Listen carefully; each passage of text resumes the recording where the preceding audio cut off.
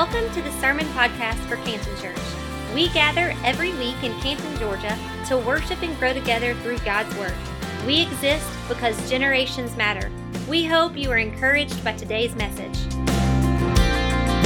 Well, good morning, Canton Church. How's everybody doing today? There's like 17 people that are excited to be here. I'm so glad that you are here, though, today. You could have been at the lake or the pool or the beach, but instead you came to Canton Church, which is awesome. Today, we will be continuing our series on fruitology. I'm pumped that I get the opportunity to share this morning. Every time we're going to set up a series, we'll get together, we'll talk about what the series is going to be, we'll lay out each week what the topics are. So fruitology, we're in the fruit of the Spirit all series long, all summer long. If you've missed any of the Sundays, make sure you check out the podcast. You can do so at cantonchurch.com. Click listen, and then it gives you the option to go to iTunes or SoundCloud, whatever you prefer. If you're anti-Apple, you're going to always choose SoundCloud. But we would love for you to catch up on the weeks that you're on vacation, that you're not here, because you're going to have already missed one, or more than likely will miss one of this series. But we don't want you to miss it because we put it up for you to be able to listen to. But today I will be continuing this series. I think we're like halfway-ish. So we're halfway home. We got the rest of July to finish out the fruit of the Spirit. But the verses that we've been in is Galatians chapter 5, verse 22 and 23, which are the fruit of the Spirit. And it says, but the Holy Spirit produces this kind of fruit in our lives. They are love, joy, peace, patience, kindness, goodness, faithfulness, gentleness, and self-control. There is no law against these things. Now, we've already covered love. Pastor Jeremy did that several weeks back. Joy, peace, and then Pastor Matt Popham, our children's pastor, did last week. He talked about, which one did he talk about last week? Patience. He talked about patience last week, and so that means that the next one in order is kindness, and so that means that this week is kindness. You know, when we were setting this up, and summers are always just kind of hectic around here with camps and trips and all kinds of different things. So when we were setting this up, and we knew that this is the week that would fall to kindness, and then when we started talking about who could be here and preach what weeks, and this week landed for me to speak, I was like, that just makes sense, because we would choose me to talk about kindness because I'm the kindest person that you'll ever meet. That's not true whatsoever, actually. My wife is the nicest person that you will ever meet. And I don't just say that. She really is. It's crazy how nice she really, really is. Next week, we're actually going to take a little bit of a detour, and I'm going to be speaking again, but I'm going to be talking about humbleness, because I really am the most humble person that you'll ever meet. I'm just kidding as well. Next week, Pastor Jeremy will be up here talking about goodness. But today, we are talking about kindness. And when I was just graduated out of high school, going to college, like my freshman-ish year of college, I got a part-time job at Chick-fil-A. And if you've never worked in fast food, it should be a requirement that everybody does it at least once in their life, just for the sole purpose of so you can have the appreciation of not working in fast food after you work in fast food. And so I worked at Chick-fil-A. I did it for about a year-ish. And so I worked there, and I always enjoyed working in the mornings versus the evenings. One, I just like my nights open. But two, you know, I was a college guy now, and I was way more mature than all of the high school seniors that had jobs that had to work at night because they went to school during the day. Way more mature, and so I was way too sophisticated to work with them. So I chose to work with the morning crew, which were all adults, way more on my maturity level. And so I loved opening at Chick-fil-A, getting there, getting everything ready to roll early in the morning. That way I'd be done by like noon with my shift, and it was great. But I worked at Chick-fil-A for about a year, and most of my time was spent at the drive-through window, which is not a fun job whatsoever. But I worked at the drive-through window, and there was a lady that came through every single morning, like some of you probably do. She came through the drive-through every single morning, Monday through Friday, and she ordered a large sweet tea, and that was it. She'd get to the window, she'd pay, we'd give her sweet tea, and every single morning, she would buy the person's meal behind her. Didn't matter what it was, didn't matter how much it cost. There was one day that I was like, listen, like they've got like $60 worth of food. I'm pretty sure it's the Smiths that just came through the drive-through to get food for their whole family. I didn't know the Smiths then. But I was like, they just bought a ton of food. Are you sure? And she's like, I want to pay for it. She did it every single morning, no matter what the person got, no matter who it was. There was one time that we were very slow, and she waited for someone to order sitting at the window. It was unbelievable. The nicest person I've ever met. There was one day I was working at the drive-thru window. She came, got her sweet tea. By this point, I knew her by name. I knew to go ahead, swipe her for the next person. I'd always ask that, you want to pay for the person behind you? Yes. So we paid for the person behind us. My favorite part of the whole time was every time that the next person would pull up to the window, then when I was able to tell them, hey, somebody bought your meal. It's so cool. They just wanted to bless you today. They wanted you to have a great day. So that person pulled up. I was excited. I told them, hey, your food's already been paid for. The person in front of you paid for it.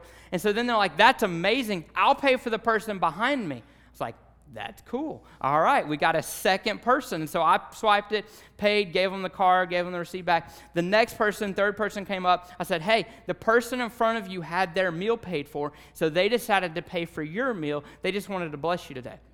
They're like, that's amazing. I'll pay for the person behind me. I'm like, oh, it's on now. Now I don't even care about people being nice. I just want to see how long, not how long this can go, how long I can keep this going. And so the next person pulls up, and now I'm just a salesman. I'm like, hey, here's what you need to know. The person in front of you had their food paid for by the person in front of them who had their food paid for by the person in front of them. Would you like to pay for the person behind yours food? They said, sure. I'm like, yes, this is amazing. So the next person pulls up to the window. I do the same thing. Your food was paid for by the person in front of you, which was paid for by the person in front of you, which was paid for by the person in front of you, which was paid for by the lady with the sweet tea. Would you like to pay for the person behind you? Absolutely not. Give me my food. And I was like, you're the meanest human being in the world. My day is ruined because of you.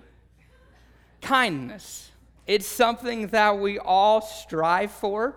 It's something that we all want to be able to say to ourselves that I'm a nice person.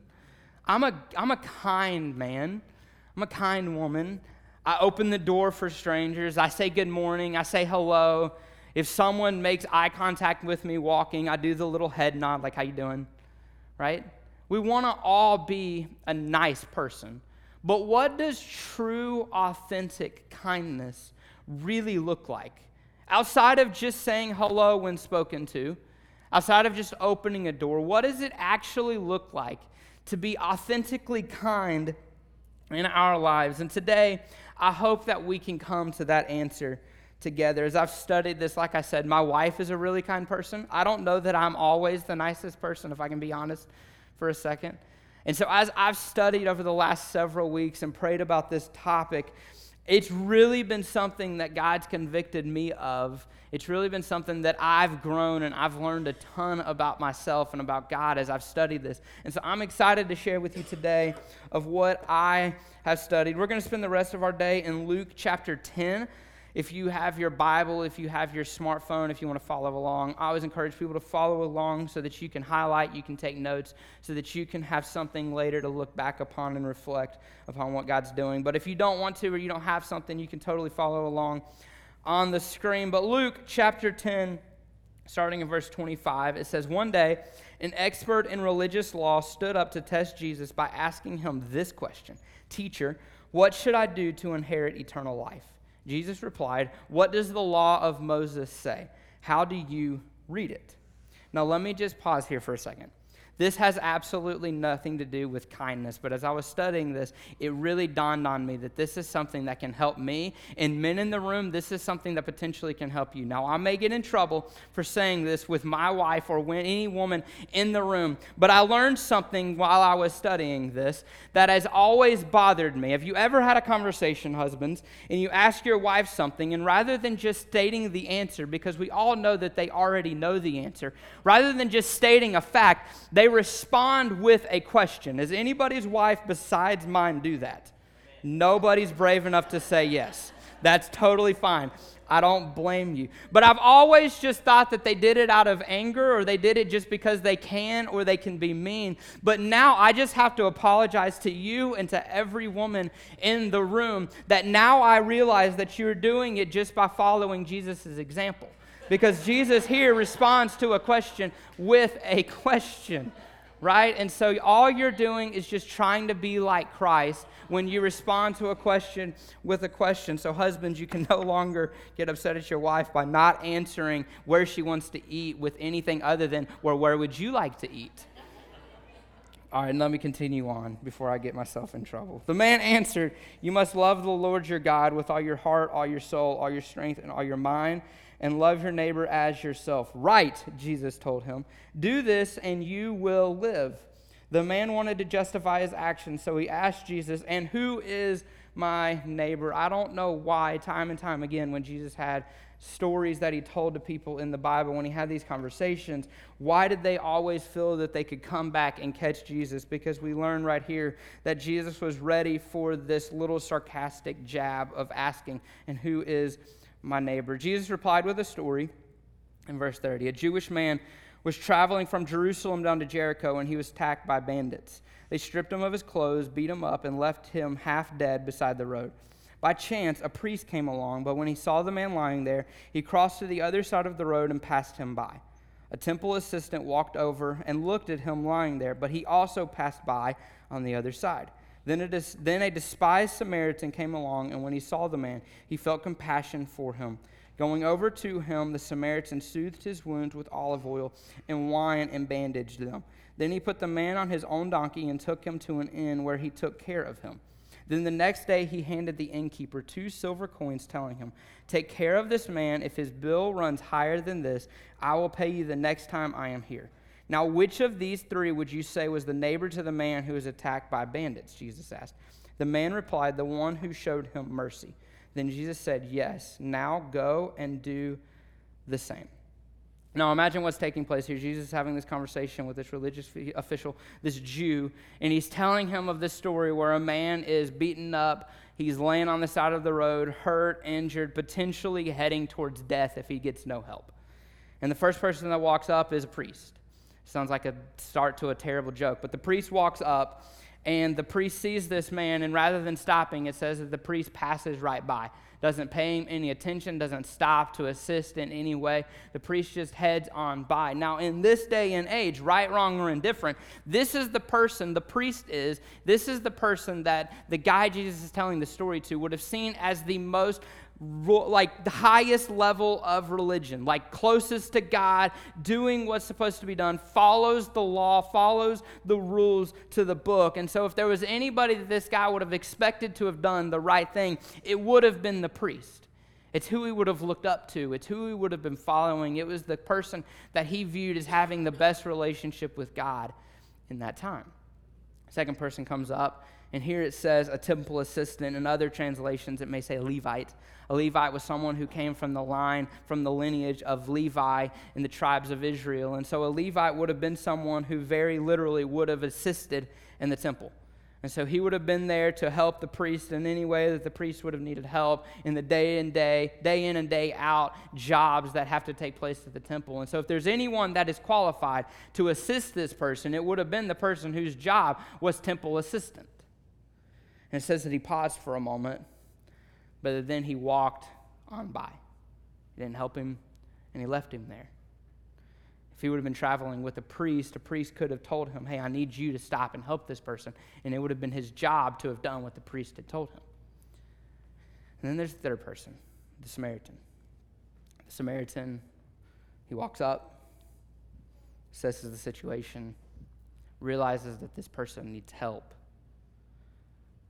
gets down in the mess with him. How can I help you? What do you need? Helps him up, puts him on his own donkey, takes him, gets him to an inn, takes care of the guy overnight, pays the innkeeper to make sure that he has whatever he needs. And if he has to pay more, he'll come back and he'll pay more later. And then Jesus has a really, really tough question. Which one of these should you be like? Which one of these shows true, authentic kindness? And the guy obviously responds, the Samaritan. Today, I want to talk to us about this idea of authentic kindness and really the idea of being like the Samaritan. You know, in our culture, in our society now, 2,000-ish years later after this happened, we hear the term Samaritan or we hear the term Good Samaritan, and it's all full of positivity. I did a quick Google search, and in the state of Georgia, I found just very quickly more than 15 either hospitals, doctors' offices, or health clinics that have the phrase Samaritan or Good Samaritan in it. We've totally associated this with positivity and a good thing. 2,000 years ago, that wasn't the case. 2,000 years ago, the Samaritans were despised. It's almost not quite as extreme, but it's almost like today we view the cross as positive. We view the cross as grace and as love and as mercy and a sacrifice on our behalf. But 2,000 years ago, that wasn't the case. 2,000 years ago, in the time that Jesus was on this earth, the cross was viewed as evil, as murder, as torture, as a terrible way of dying. Fear. Today we view it as hope. Same with the Samaritan. 2,000 years ago, the Jewish people hated the Samaritans, despised them, looked down upon them, thought they were nothing and worthless. Yet this is who the brilliant storyteller of Jesus uses to describe how we should treat people. Today, I want to look at 3 choices we have when we encounter someone in need. The first is that we can cross the road. So if we look back on our story, the first person that came was the priest. And I love, again, Jesus and his storytelling, the descriptive words he uses when he talks about the idea that if the guy was laying here, the priest didn't just walk by. Jesus said he went to the other side of the road to completely avoid him at all cost, to stay as far away from this situation as humanly possible by getting right on the very edge of the other side of the road and not even look at him. In our lives sometimes, when we have an opportunity to show kindness, and I mean deeper than just saying hello to someone, but really helping someone, being there with or for someone, I think sometimes it's really, really, really easy for us to look in this direction and walk as far away from it as we can. To not look at it, to avoid it, to not have to think about it. It's not my problem. I didn't get close enough for us to have to do the little head nod, the hello, the greeting. I was able to stay as far away as possible. The second thing that we can do when we encounter someone in need is that we can stop and look. The temple assistant, this Levite, says that he came over to him, looked at him. Maybe they spoke. Jesus didn't say. And it says he went around him. And I don't know about you, here in my life, as I studied this, and I thought about this idea of stopping and looking when I have an opportunity to be kind to someone. And I thought of really 2 scenarios that could have played out here on this road. And I don't know that they did because Jesus didn't say that this is the way this went. But just go with me for a second, that this is how this potentially could have played out. The guy sitting here, option number 1, as the Levite was walking this way, maybe, just maybe, someone was walking in the other direction. And maybe he felt the obligation to stand here long enough to give the appearance that he was helping him to the person that then waited until he rounded the corner and then he could walk off. Like, I'm going to stand here long enough so that everyone around me can see that I'm helping. And then as soon as they're out of sight, I'm not going to really help. I'm guilty of doing that sometimes. I'm gonna make everybody think that I'm right here in the mess with this person. When in reality, as soon as they walk out the door, as soon as they round to the corner, the Levite was like, I'm not really going to help. Option number 1. Second option, he walks up, he sees this man injured, hurt, and the Levite's standing there. And I'm not saying that this is a bad thing to say because we absolutely should say it to people, and we absolutely should do it for people. But sometimes, church, I believe that people need more than just this phrase, are you ready?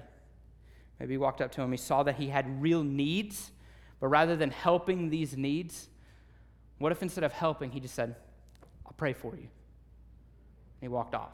Now again, I'm not saying prayer is bad. Prayer is awesome. You should be praying for people. You should have people praying for you in your life. You should tell people you're praying for them, but then you should follow up and actually pray for them. I think sometimes, if you get upset with me, that's okay. I think sometimes it's really easy for us as Christians to say the phrase, I'll pray for you, as a cop-out for actually having to do anything. I'll pray for you, and you get to walk away, and you get to say, good job, I did my Christian duty. But what if God has called us to more? I'm not saying don't pray for them, pray for them. But can't you pray for them while you're helping them? Can't you get down in the mess with them and say, hey, I'm here for you, I'm here with you, how can I help? But I'm also praying for you. Again, I don't know that that's how it went on that road that day. But what if it did? What if it did? The third option that we have is we can get dirty. The Samaritan, he walked up, he saw this man in need, and he got right down there in the dirt with him. How can I help you? What do you need? He took some of his olive oil and he poured it on him to clean his wounds. He took the man in his arms and put him on his own donkey, and he walked while this man rode. And he took him to an inn, and he used his money to pay this innkeeper to make sure that this guy had whatever he needed. Maybe he had a little bit of blood on his clothes. It was probably a little inconvenient for him to go out of his way and take care of this night. If he was traveling on this road, he probably had somewhere he needed to be. But in that moment, he had three options. He could cross the road, completely avoid it. He could stop and look. Or he could get down and dirty. And true, authentic kindness is being willing to get into the mess of people's lives sometimes. Right down into the thick of it. You know, there's three questions that I would love for us today to contemplate in our lives. And the first of those questions is, do I go out of my way to avoid helping other people? When you look at your life, when you evaluate your heart, and you look at that question and you read that to yourself, you personally, you don't have to tell anybody. When you really look at yourself and you think of, am I a kind person outside of just saying hello when spoken to? Do I avoid truly helping people? When I read this, do I go out of my way to avoid helping someone? What's your answer? Are you willing to do whatever it takes? Or are you going to be like the priest who sees a problem? And maybe you can be a solution, maybe you can't. Or are you going to just walk in the other direction? The second question is, do I slow down long enough to get recognition for helping? When you evaluate your heart, when you look on the inside, when you think, when you say, God, like, who am I? Do you love getting the recognition for helping someone? Like, is that why you do it? Do you do it so that you can pat yourself on the back? Great job. I was right there with them. I was there. People saw me. Or great job. I told them I'd pray. I'm probably going to forget, let's be honest, but I told them I'd pray. Right? You stop long enough to get the recognition. The third question for today is, am I willing to get down in the mess of people's lives? Again, you look at yourself and you evaluate your heart. If you want to truly be an authentically kind person, are you willing to do whatever it takes to help? Are you willing to tell somebody, I'm right here. My clothes are dirty. I'm in this with you. I'm not leaving you. It's going to be okay. Let's pray together. How can I help? Truly authentic kindness. It's being willing to get into the mess of people's lives. You know, every time we talk about this story, we always refer to the Samaritan as the Good Samaritan. He's a good Samaritan. You hear that. You see that on signs. You see that in places. You hear that phrase, good Samaritan. And I think sometimes we like to add that word good in front of Samaritan so that we can almost elevate this person to a place that we can't reach, right? Like we think about like Mother Teresa. None of us can be as good as Mother Teresa, right? We've elevated this lady to this level that I can't feel like I can't be. And so it allows me the justification of not having to strive to be as good as Mother Teresa. So we have the Samaritan, and we add the phrase good in front of Samaritan to elevate this person to a place of, I'm never going to be as good as this person. This is the good Samaritan. I can't be as good as the good Samaritan. But did you notice the word that Jesus used to describe this Samaritan? In verse 33, if they'll throw that back up on the screen, it says, then a despised Samaritan came along. And when he saw the man, he felt compassion for him. Despised. Jesus didn't use the word good. He used the word despised. If good's up here, he didn't even use like the normal person right here, Samaritan. He went a ladder rung lower and said the despised Samaritan. And here's why I think that's important. If there was anybody that had the ability to walk by and no one would have thought different about it, if there was anybody out there that could have not helped this person and everybody would have thought that's normal because he's hated, why would he help someone that inside hates him? I get that. I understand him not helping. But Jesus wanted us to all be able to see that the person out of all three of those choices to help that had every reason to not help, that's who you need to be like. That's who God has called me to be like. When Jesus asked the question at the end, now which one of these should you go and be like? Which one of these shows love to his neighbor? It's the Samaritan. It's the one that's hated. It's the one who had no reason to get down in the dirt because the guy in the dirt probably despised him. That's who I need to go and be like. Authentic kindness, really being kind. The situation where if anyone's going to do something, you have the most out, that's the situation that you should say, I'm going to step up and do something. That's what it's about. This man, of all three choices, had the easiest way of saying, I'm not doing it, yet he's the one that was down in the dirt. He wasn't the good Samaritan. He wasn't just the average Joe Samaritan. He was the despised Samaritan.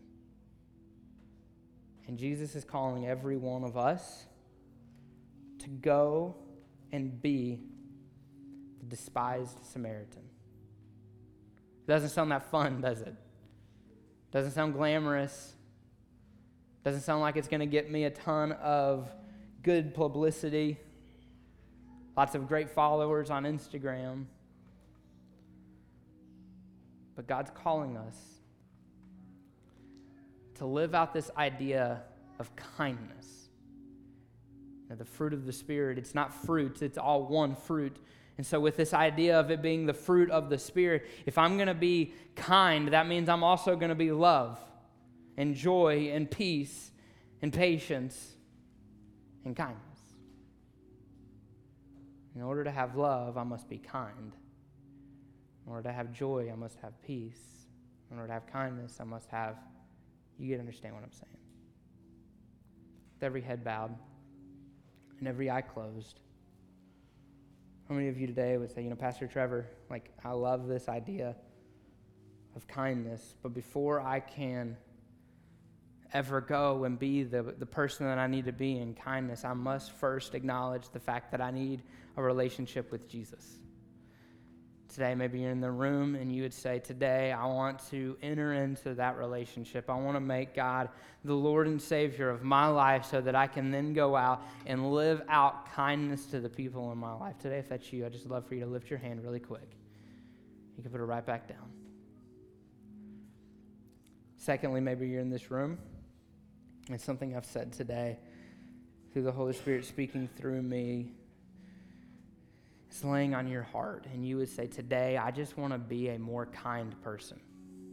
Like, I want to go and I want to live out with everything that's in me. I'm not perfect. I'm not going to always be amazing at this, but today I want to go and I want to try to live out more of an authentic kindness life. If that's you, I just want you to lift your hand. Lots of hands. Put it right back down. God, I thank you so much for the people that are in this room. God, I thank you that you have brought them here for a reason, for a purpose today. God, I pray that you would allow each and every one of us to be more of an authentic, kind person. Help us to live out kindness in everything that we do and everywhere that we go. Help us to show love. Help us to show joy. Help us to show peace and patience and kindness. God, help us to be authentically kind. Help us to be the despised Samaritan in our lives to the people that you have put into our lives. God, we love you and we thank you. In your name I pray. Amen. Thank you again for listening. If you would like more information about today's message or about our church, we invite you to visit us at cantonchurch.com or on Facebook at facebook.com/cantonchurchga.